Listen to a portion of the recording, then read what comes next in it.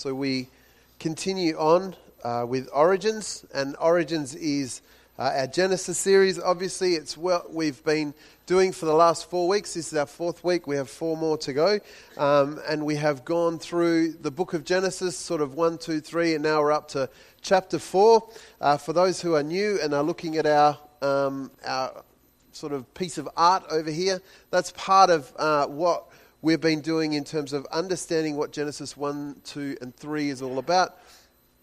This idea of creation is not so much an idea of the formation of matter as it is about the ordering and naming of what was already there. So there's this sort of outer area where we have all those strings, and that kind of represents this kind of chaosy type thing.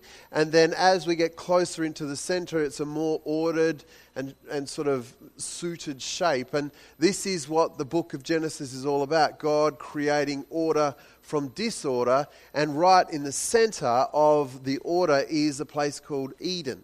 And that is the place where God set up his home, and God set up Adam and Eve to live together as a group, as a family. And the idea was Adam and Eve would steward this garden, they would steward the presence of God, and their job was to bring others in to experience the order of God, to experience the order of love, and to experience the presence of God. And so their job was to tend the garden and tend the presence of God and usher others in. And that was all working well until Genesis 3, when the snake came on the scene, and then disorder came into, or attempted to come into, the garden. And that was what we tend to call the fall. So we're up to Genesis chapter 4 now. If you have your Bible, please feel free on your phone, or it'll be up on the screen. So our story starts outside of the garden. Adam and Eve are no longer allowed back in. Do you remember? They were pushed out of the garden, and God put the angel there to guard the tree of life. Because if they were to go back in this state of sin, this state of disorder, and they were to take the fruit from the tree of life, then this sinfulness and this sinful brokenness would go on forever. And God didn't want that. Jesus became the plan, the way of reconciling humanity and its brokenness and its sin. Jesus stepped into that place for us, became, as Paul calls him, the second Adam. And so now we begin life outside of the garden. And Israel's journey begins very, very, very infancy, but this is the start of the world expanding and expanding. So Adam and Eve are outside the garden. They're no longer in. And the very first story that we have from them starts in chapter 4. Adam made love to his wife Eve, and she became pregnant and gave birth to Cain. She said, "With the help of the Lord, I have brought forth a man." Later she gave birth to his brother Abel. Now Abel kept flocks, and Cain worked the soil. So they're outside of the garden. The expansion of humanity has begun, and Adam and Eve are doing what God called them to do. His name is Earth, or life, and her name is life, and she brings forth life, and they are beginning this population of the world process. And so we get this sort of early on stage where they have begun their children, and then these children, the next thing, we've got these older. We don't know how old they are. We don't know how old they are tending flocks or curating the ground or tending the ground. But we know that they're obviously old enough to be kind of young guys. So we've had a bit of a time jump there. And we've set them up. They've both been set up. One of them is a flock tender, and the other is someone who works with trees and fruit and stuff that is produced. So we have these two differing, but in some similarities, these two sides are set up here. Now Abel kept flocks, and Cain worked the soil. In the course of time, Cain brought some of the fruits of the soil as an offering to the Lord, and Abel also brought an offering, fat portions, from some of the firstborn of his flock. The Lord looked with favor on Abel and his offering, but on Cain and his offering he did not look with favor. So Cain was very angry, and his face was downcast. I find this scripture perplexing. I genuinely find it a challenge to try and understand what is going on here. So let's have a little look at some of the words that's going on. When I was growing up, we were always told sort of like we would ask, I remember asking my poor old Sunday school teacher about this all the time. Why did God like this one and not that one? How come? And my poor old Sunday school teacher, he said to me that he thought that it was because Cain's gift, Cain's offering, was fruit and Abel's was an animal, and the animal had blood, and he started to link that up to the sacrificial system that was to come. So for all of my thinking, that's kind of what I've held to be true. So I started to have a little look at some of the words associated with this. And what we find is that this word offering, a gift, this is sort of used and translated really simply as offering, sort of 152 times this is used. So we've got no kind of room to move in terms of, could this mean something else, or is this a poor translation? So both of them give an offering, and they're both spoken of in exactly the same terms and exactly the same words. But what we've got, the big change, is this word fat. When he speaks about this idea of giving the best, or giving the first fruits, we might like to say. And this is where there's a difference in the way those two things are spoken of.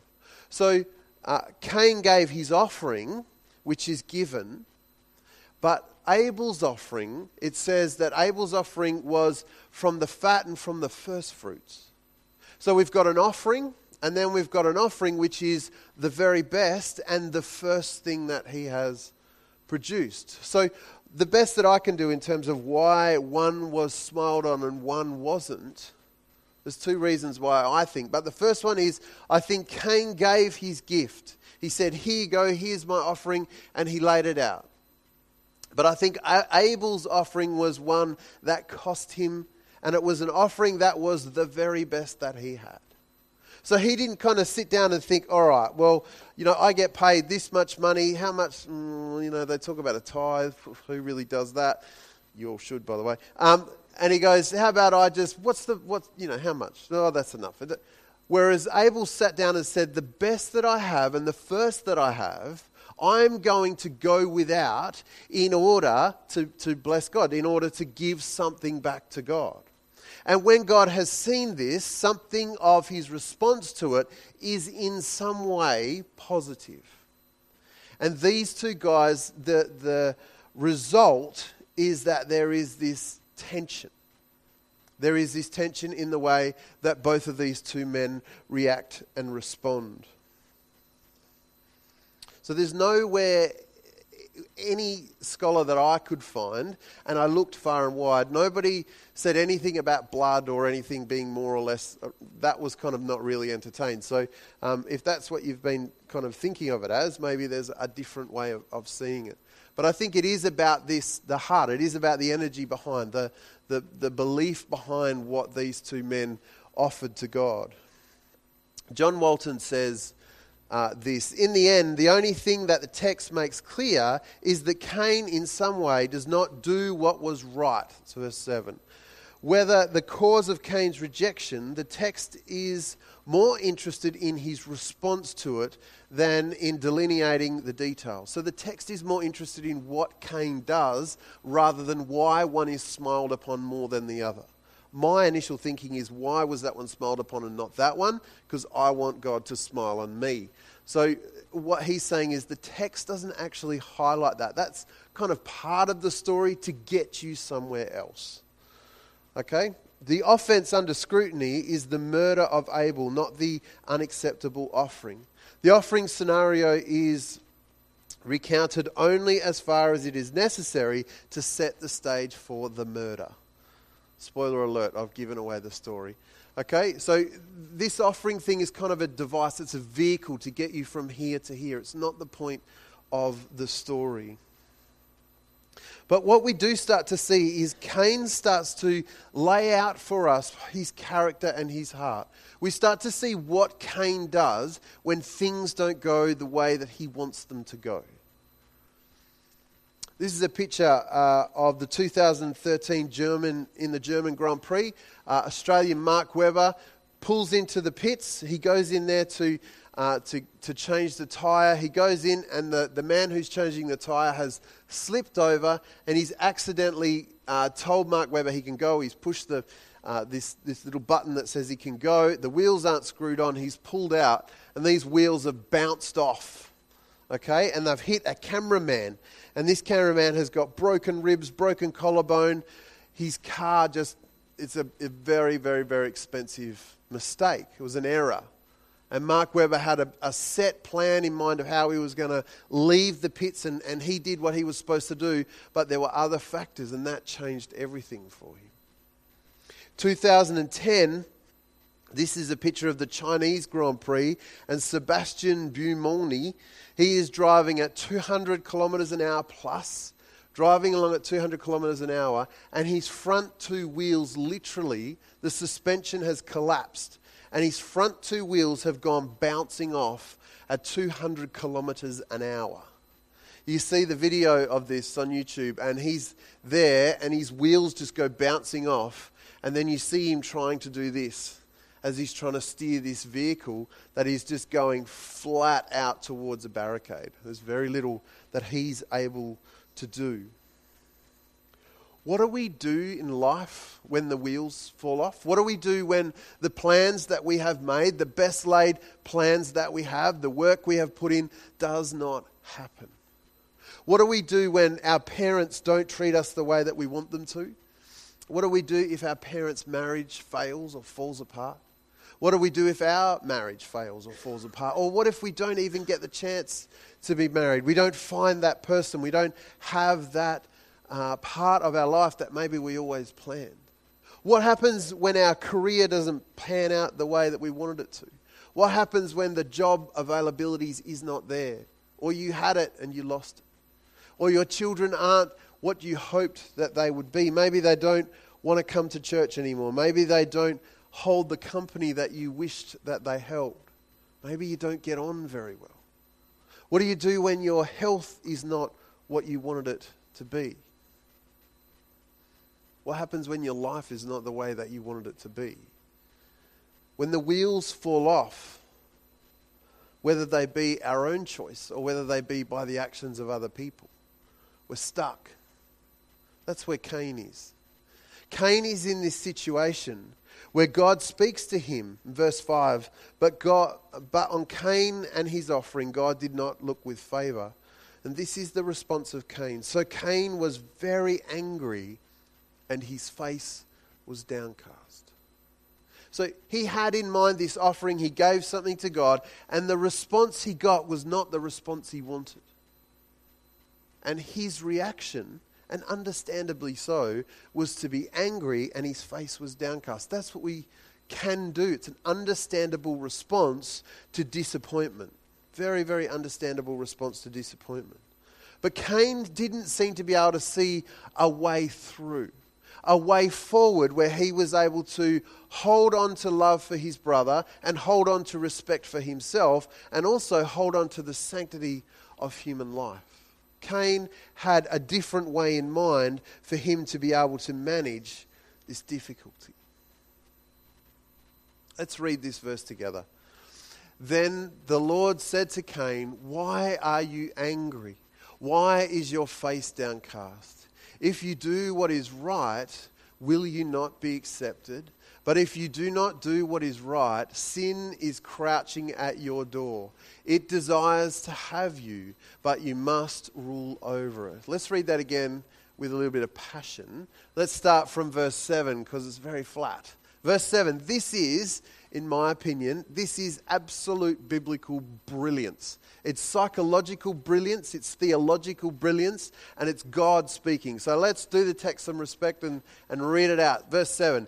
If you do what is right, will you not be accepted? But if you do not do what is right, sin is crouching at your door.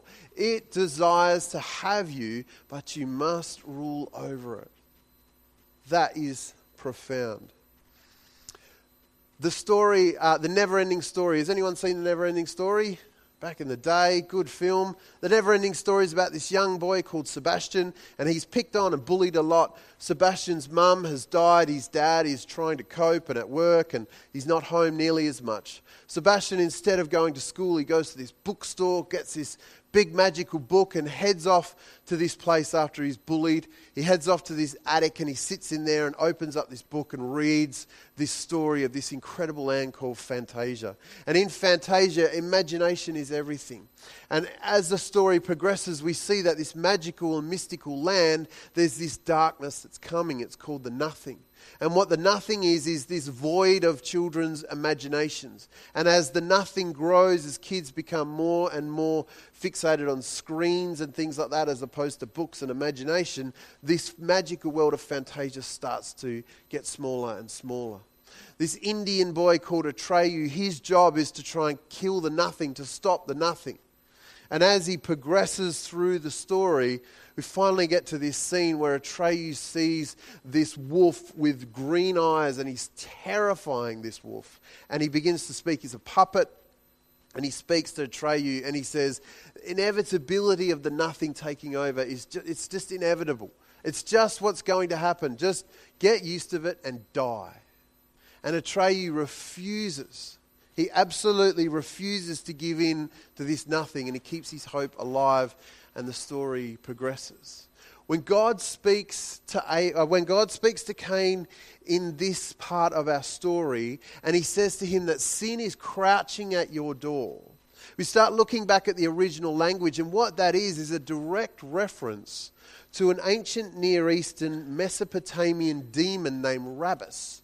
And this demon, it was known as a crouching sort of demon that would wait in the doorways of people's houses. And what Rabus would do is, as you were coming into your home and you were busy and you weren't watching, as you came in and you opened the door, Rabus would run through the door and he would come into your house. And when Rabus came into your house, he would wreak mayhem. And he would kill you and destroy things. And if you weren't watching, people used to speak about watching in the doorways. If you were not aware, then Rabus could push his way in and wreak chaos and mayhem in your life. God says to Cain, be very careful, Cain, because something is crouching in the doorway. If you do not manage it, it will push its way through into your life, and chaos and mayhem will be the result. Chaos and mayhem will be the result. God doesn't say to him, this is a foregone conclusion. God says to him, you can do something about this. But Cain chooses not to do this. He has a way out. He has a way to be able to sit in the disappointment of God not giving him what he wants. Haven't we all had to do that at some point in our life? He had to sit with the disappointment of God not coming through for him the way that he wanted God to come through for him. There's a possibility that if he holds himself, he trusts and believes in the goodness of God, that this time will pass and he will meet God in a different way, in a new way. Cain doesn't want that. He's mad, he's peeved off, he's angry because he gave something and he did not get back what he wanted back. Haven't we all been there? Haven't we all been in a place where we've loved someone, where we've passionately loved someone, where we've sacrificially loved someone, where we've poured our life and our love and our heart into them, and they've just not responded the way we want?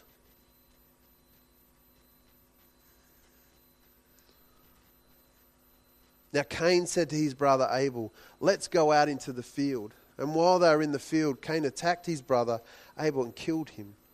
Then the Lord God said to Cain, where is your brother Abel? I don't know, replied Cain. Am I my brother's keeper? Interesting word that. Am I my brother's keeper? We start looking at the origins of those words. That word links back to what God called Adam and Eve to do in the garden. Their job was to tend the garden, to keep the animals, to name the animals, to bring order. That's what his role was, to be a keeper of the garden. God says to him, where's your brother? And his response is, am I his keeper? Not my job. I don't have to do that. The Lord said, what have you done? Listen, your brother's blood cries out to me from the ground. Now you are under a curse and driven from the ground, which opened its mouth to receive your brother's blood from your hand. When you work the ground, it will no longer yield its crops for you, and you will be a restless wanderer. So Cain makes his choice.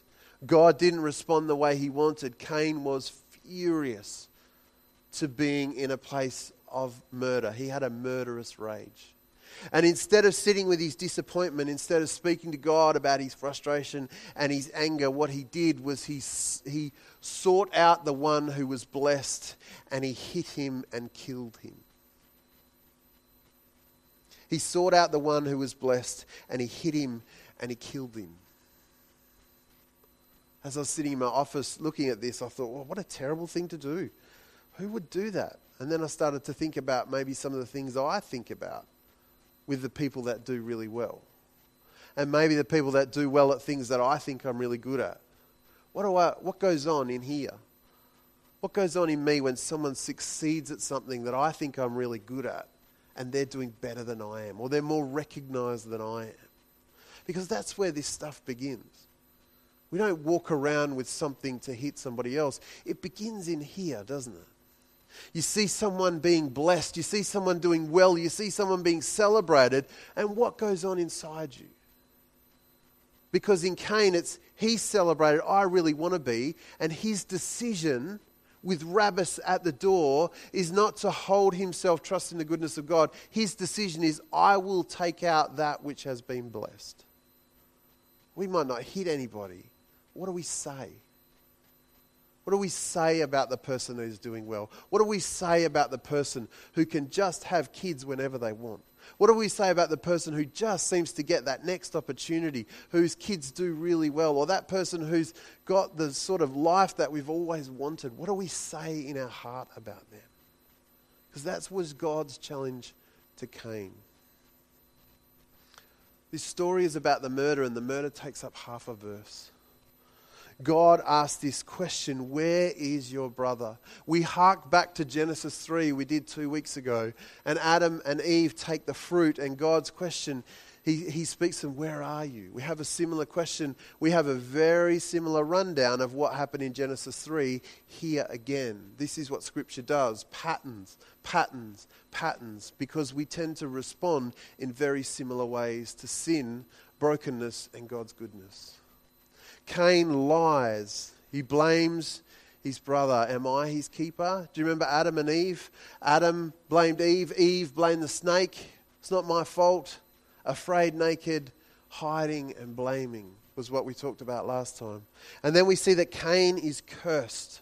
And just as with Adam and Eve, this is not a spell or a hex. The curse of God is this withdrawal. So God steps back and says, you have chosen to step outside of my order. If we go over to our piece of art over here, they're in the order of God. They're in this place here where things are as they're meant to be. And when they choose sin, they step out of this order and into this part here. God is saying to Cain, you want that, I will give it to you because it's what you desire. And then he steps away from him. It's not this curse of you're terrible and I'm going to make your life bad. It's you actually get what you want. It will break you, but you've chosen and that's what you desire. And then again, the earth refuses to cooperate. It's the same for Adam, but now it's even larger because he stepped further back. Where they took the fruit, they took disobedience. Now it's gone the next step further where there's physical violence and death. God said it's going to be even harder for you to make a living, even harder for you to find and forge a way forward. Cain is pushed further into the non-order, and as a result, he creates cities. And cities are his way of attempting to do what God did. Cities are Cain's way of trying to create order in the mess. He's trying to create his own order. He is doing what the snake said that he would do. He is attempting to be like God. To make it a little clearer, do you remember we spoke about the garden as being like the temple or the tabernacle? And this place here is the most holy place. One priest could go in there once a year and give an offering of atonement. The Garden of Eden, that central place over there, that is this. And as Adam and Eve sinned, they went further out from this place. And as we look now, it's a sort of picture of the tabernacle and how Israel in the Exodus story, how they formed their whole nation around the presence of God, and the temple is right there in the middle. This is the smoke of God, the Shekinah of God. Here, when we speak about where Cain is now, his curse, Cain is way over there somewhere. He's not even within the vicinity anymore. So he's no longer in the presence of God. He's no longer in the presence of his family. He is well and truly outside. He's out in the wild. He's out in the wilderness. He's out in the disorder. Verse 13, Cain said to the Lord, "My punishment is more than I can bear." Listen to what he doesn't like. "Today you are driving me from the land, and I will be hidden from your presence." That's the first thing. I'm away from the land and I'm hidden from your presence. "I will be a restless wanderer on earth." And then he says, "Whoever finds me will kill me." I'm away from your presence. I'm away from this land. I'm away from this earth. And now I've got a target on my back. Whoever finds me will want to kill me. God's response. And just think about how you always imagine God at the point where Cain kills his brother. What do you think God is going to do? Let's have a look. "But the Lord said to him, 'Not so. Anyone who kills Cain will suffer vengeance 7 times over.' Then the Lord put a mark on Cain so that no one who found him would kill him. So Cain went out from the Lord's presence and lived in the land of Nod, east of Eden." So God in this sense is different than I thought. Because I would have thought God would have been filled with anger and rage and spitting him out and pushing him out. I don't hear that in the text. I hear sadness and disappointment for sure. But I hear a little bit about Genesis 3 again. Do you remember Adam and Eve sin? They're broken and God gives them, those trying to cover that nakedness with fig leaves, God gives them clothes. And those clothes cover them, yes, but it also is a preparation for life outside in the garden. Because they're not going to be in this place where everything is as it should be. And here we see God gives Cain this mark. We don't know what it is. I looked everywhere and it was everything from people saying this is the origins of people with dark skin to other people saying that he had some sort of birthmark put on him. It's just a whole lot of really wild and crazy ideas. We have no idea. The text doesn't tell us. All we know is that he was marked, and the other people that were around that he was frightened of know that they aren't to touch him because of this mark. But that mark keeps him safe. So God doesn't kill him. It's not blood for blood. But what he says is, I'll mark you so that you will be safe. A little bit like what he did with Adam and Eve when he gave them those clothes. It's not this rageful push you out, I want to destroy you. It's this brokenness, this sadness, and I'll do what I can to try and make it right as it can for you. There's shades of Jesus and his enemy love, and he's, the person who slaps you turn the other cheek. You can see shades of that here in the way God treats these people.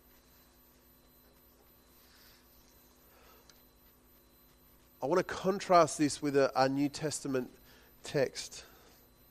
So this is 4, 6 and 7, Genesis 4, 6 and 7. "Then the Lord God said to Cain, 'Why are you so angry?'" This is after he's not been given the blessing that he wants. "Why is your face downcast? If you do what is right, will you not be accepted? But if you do not do what is right, sin is crouching at your door and it desires to have you, but you must rule over it." So that's God speaking to Cain, who's at this point where he's incredibly disappointed. He's angry and he's fuming. He's boiling at this point. Contrast that with the story of Zacchaeus from Luke 19:8. So here's this little man who was wealthy, he was small, he was really rich. He got really rich through ripping off his own country people. He was taking far more for tax for Rome than he was allowed to. He would have put people out of their homes. He would have taken food from the mouths of children. Without a shadow of a doubt, a rotten, horrible, disgusting predator.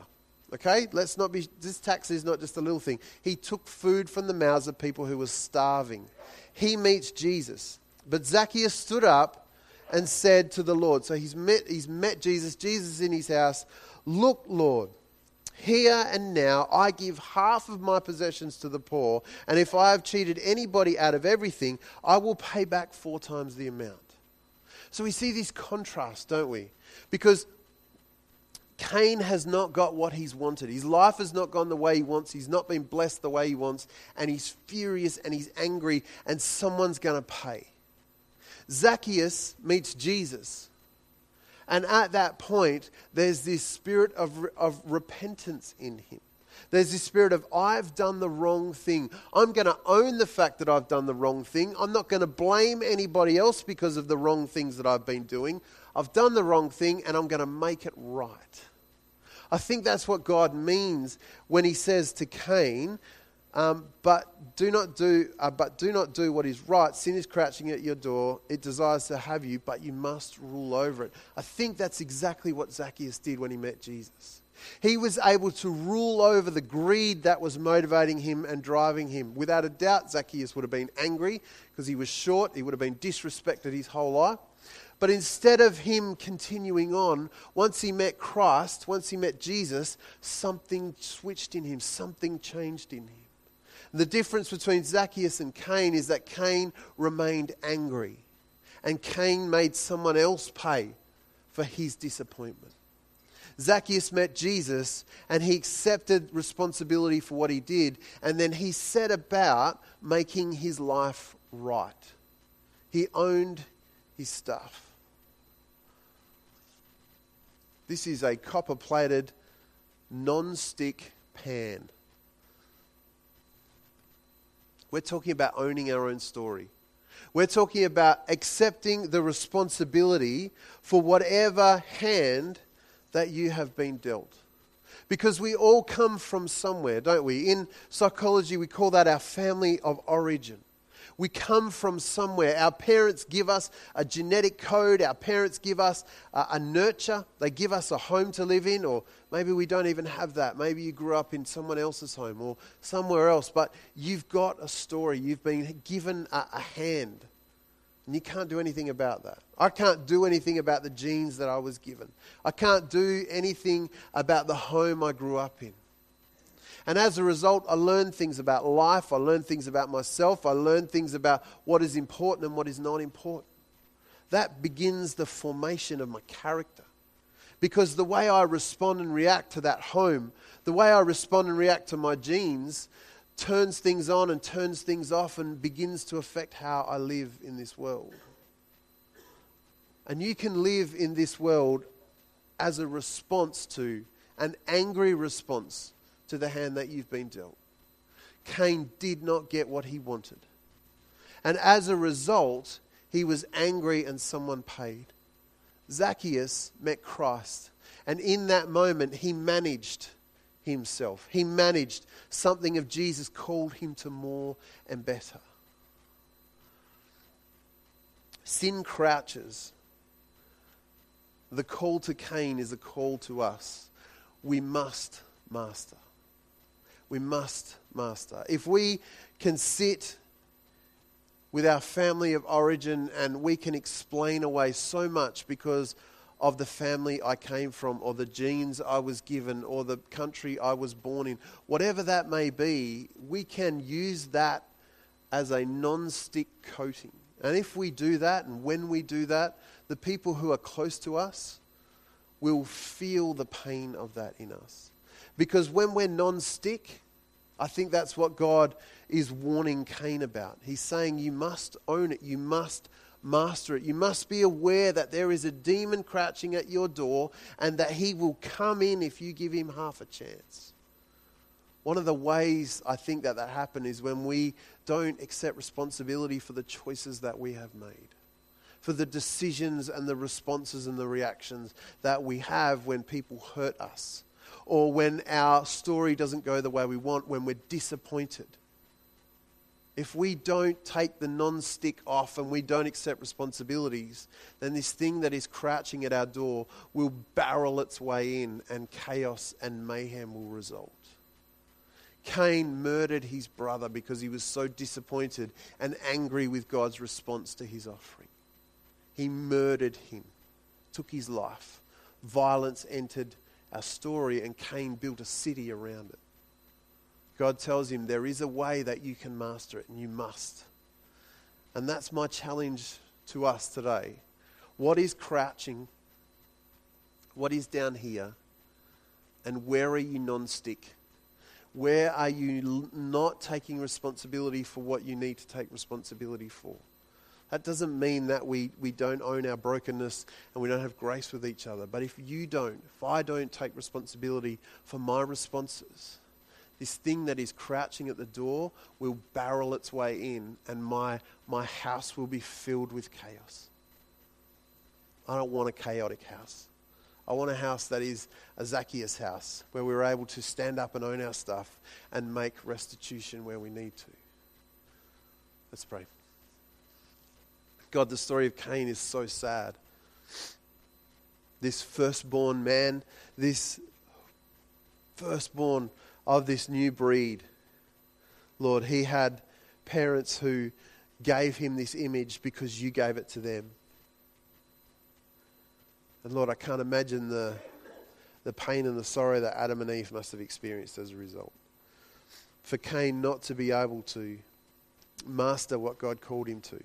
For him not to be able to see a way for him to make it right before he took to the stage and before murder took part in our story.